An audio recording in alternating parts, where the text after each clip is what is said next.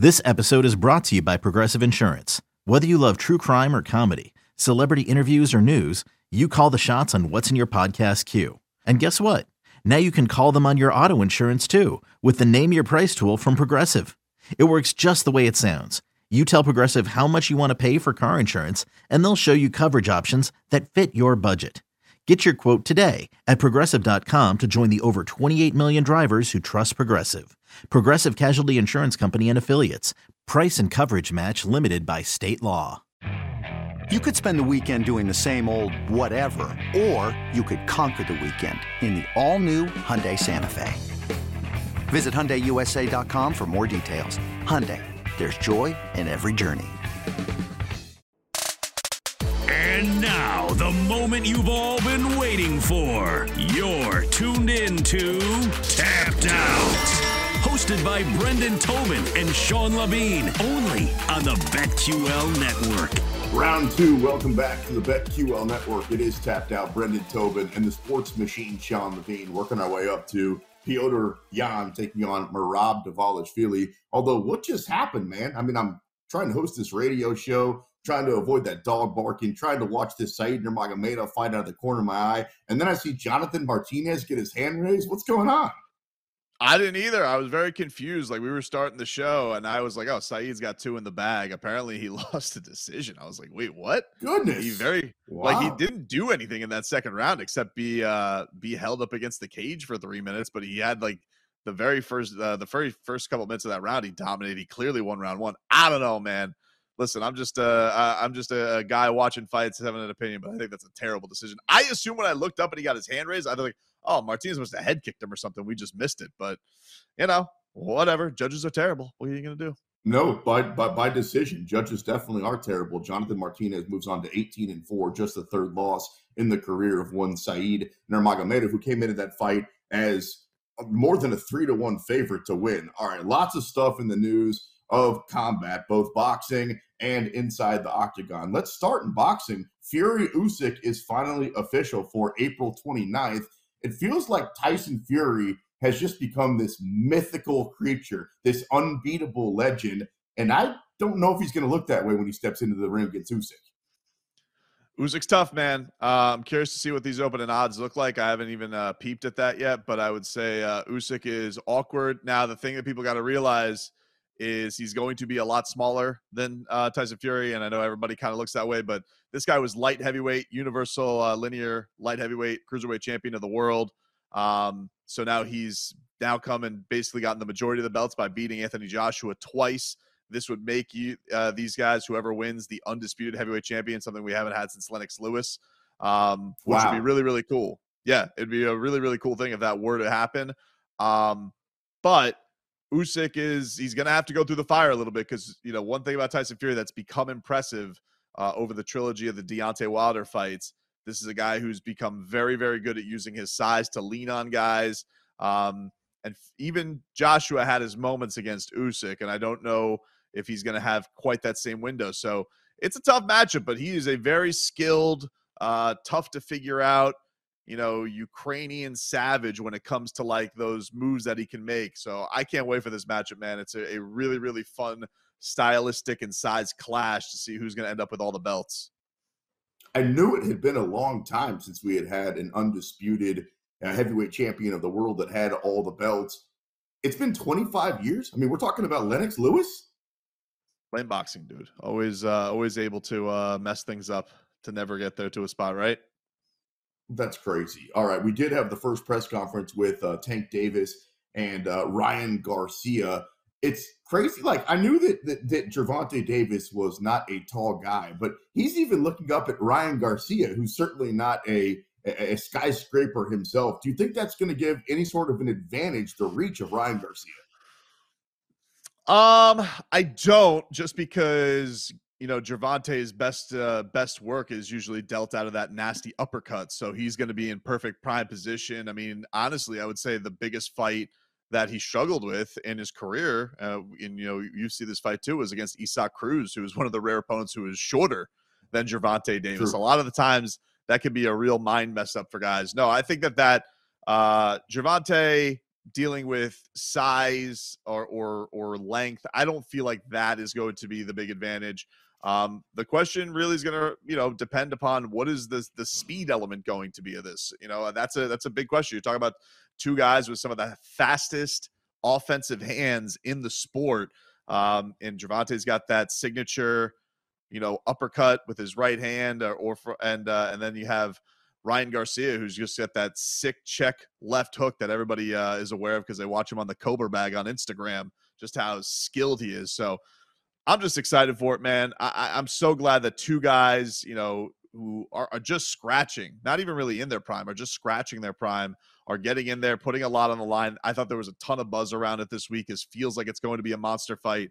This one I almost wish I was in for Vegas for. I think it's going to have that kind of big fight feel to it, but kudos to all the parties involved finally getting one done, because it feels like we've been teased too long with guys, these matchups getting dragged out, and we never get them. So I'm glad. I feel like this could be a great series between them if it's a competitive first fight. We obviously know Tank has the knockout power to knock out Ryan Garcia. How shocked would you be if Ryan Garcia and those fast hands put down Tank Davis? No, I mean, not shocked. I think the thing that was fascinating, I was talking to David Benavidez, who's going to be fighting Caleb Plant this week. He said the one thing that he thinks is interesting is they have a hydration clause. So Ryan Garcia cannot balloon up past 10 pounds on fight night. So he cannot do one of these things where he kind of gimmicks the weigh-in to get himself an oversized advantage. And he thought that was a really, that's going to help Tank Davis a lot as far as maybe diminishing Ryan Garcia's power. But I don't know. I mean, listen, the thing that with Ryan Garcia, it's not necessarily just a power thing. It's not like he's one of these guys that's one of the strongest. It's speed, it's timing. So you have two guys who, I think Gervonta's maybe got the more natural, devastating firecracker power. But man, if Ryan gets you not looking and you're on the wrong step and he hits you with that hook, we've seen what it can do to people. It's very, very devastating. Vegas is going to be popping that night, absolutely going wild for that fight. By the way, Volkov, round one victory. How about that? Our boy. Alexander Volkov, knockout. Go ahead and do your ice fishing, my friend. Cash your ticket if you had Volkov by round one knockout. Speaking of knockout power, Francis Ngannou back in the news, and I don't think he's going to go away until we find out what his plan is going forward. Larry Coker, obviously the Dana White of Bellator, if you will, says that there's a 50-50 chance that he ends up in his promotion. Is he talking completely out of his ass? I think you mean Scott Coker. Did my Miami stuff behind you? Did my Miami stuff behind you have the former national championship coach of the Canes, Larry Coker? That brought a smile to my face, man. And Butch Davis is going to be his lieutenant. No, obviously Scott Coker. Thank you. Look, I don't know. It feels like that would be an obvious move for Bellator to pounce. I just think that even they know they'd have to pay a lot, because it does seem like there's a little bit of, Anthony Joshua, Francis Ngannou relationship kind of building going on there towards a possible match between both of them. It feels very much like Francis is going to box first. I don't think that he returns to the UFC tail between leg without getting a monster payday from boxing. He has to make sure this is worth it. And I almost think that in a way, we always like the fights to simmer, or we like the fights as fast as possible. But I almost feel like now we're at the point where the drama of him being away can almost make the fight bigger. Now, if he goes and gets embarrassed by Anthony Joshua, maybe not. It's a bigger, but if he can look respectable and John is able to beat Stipe, if we can maybe get this by the end of the year, where I know what Dana says, oh, we're never going to do it. Yeah, all right, dude. If we can get to the end of the year and Francis, looks decent against Anthony Joshua, I do think that it's still possible we'll get that super matchup by the end of the year. I disagree with what you just said about Dana and brushing it under the rug. There's no person that's more stubborn, that's willing to cut off their nose to spite their face than Dana White. We've seen throughout the history of the promotion that he says he gives a damn about the fans and gives us the fight until he's got beef with one of the fighters. And then it's like, screw you too. I'll make that decision. If he says that Ngannou's not coming back to the UFC, I'd be surprised to. I don't think he wants to have that press conference to announce that he is coming back. I mean, have you heard what he said about John Jones and how he would have dusted Ngannou the same way that he did Cyril Gane? Like, I think that at this point, the same way that he said he's out of the cyborg business, I honestly believe Dana White is out of the Ngannou business, which sucks for us. Yeah, I get you. And look, he is definitely got the power of petty. I mean, that is that is a Sure. Dana White that is a Dana White trait. Don't get me wrong, but ultimately, and I'm not even disagreeing that John would have dusted him. Maybe he would have. It's possible. Francis, has looked bad against Stipe back in the day, and Stipe was able to put him away. So I'm not even disagreeing with that. But once John beats Stipe, then what? Like, are they going to throw him against Curtis Blades? Does Aspinall get healthy by then? Maybe there are some big fights in there. Maybe some guys will get the hype behind them, but I don't necessarily know if that obvious matchup is there yet. And I do think the one thing that was interesting this week, I feel like John's popularity almost hit a peak for its career. I feel like he got a lot of good pub. I feel like people were very fired up to have him back.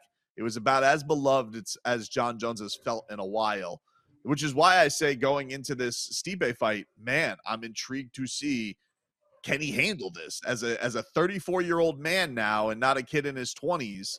Can he handle success? Can he handle everything going good for him for a while? If he can, I don't think anybody takes that belt from him, Sean. But it's a big question because it always feels like he's got self-sabotage. It always feels like something wrong happens. And that sucks because he is so clearly the best person to ever step inside that octagon.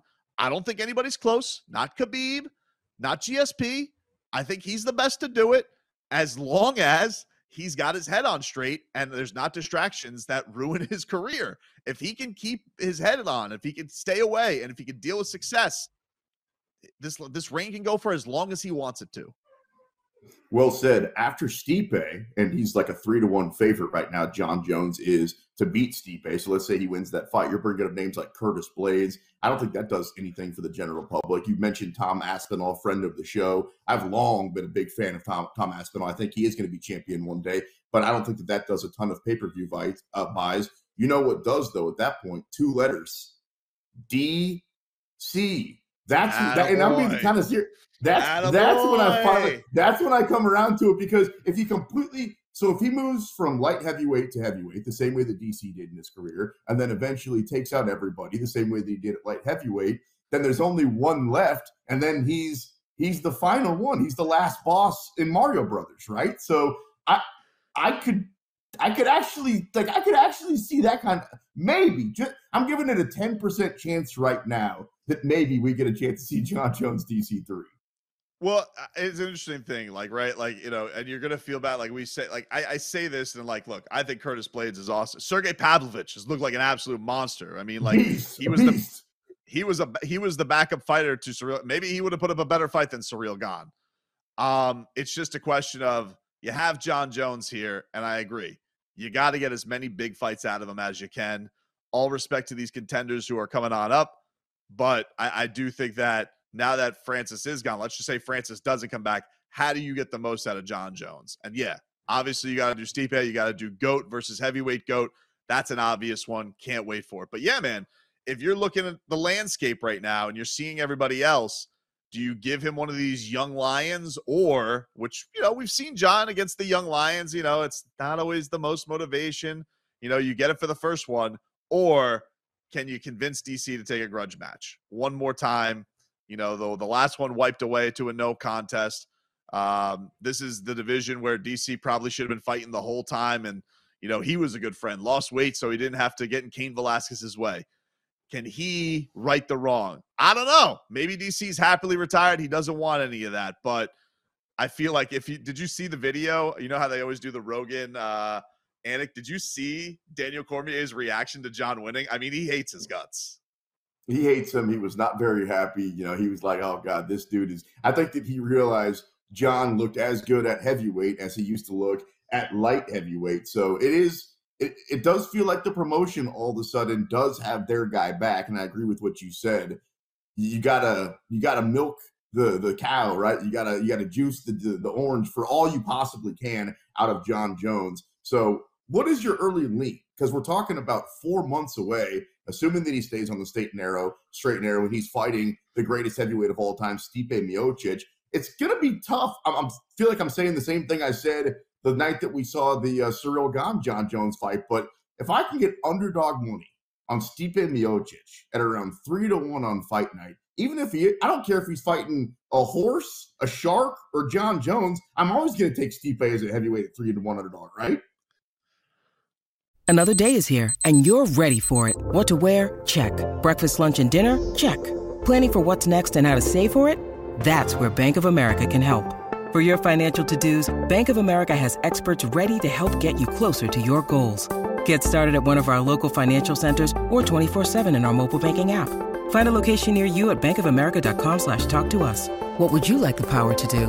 Mobile banking requires downloading the app and is only available for select devices. Message and data rates may apply. Bank of America NA, member FDIC.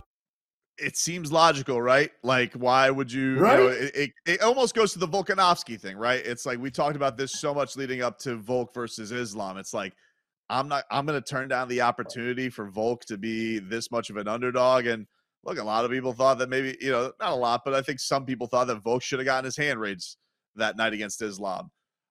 If you go that way, dude, listen, I'm not going to make fun of you. I mean, if you're going to talk about the best heavyweight champion of all time at that number, who could hate getting value on that? It's just, man, John looked unbeatable. And I do almost feel like I feel like the closer we get to that fight, should it be smooth and there not be any controversy, I feel like John's only going to become a heavier favorite the closer we do. So maybe you wait, and then you just hop on Stipe to get something done. Because it is fascinating. We didn't get every question answered. What does John's cardio look like? What does he look like against a guy who can stuff his takedowns? Stipe is a much more well-rounded fighter than Cyril. Honestly, the biggest question around him is age. That's the only thing that you got to look at with Stipe and be like, all right, is that going to catch up with him? But as far as skill set's concerned, it's a much more difficult fight for John. You mentioned Islam. He called out Beneil Dariush. He said he wants him in his next title defense. Coming up next, I'm going to fight Brendan Tobin on the radio. You're locked into the BetQL Network.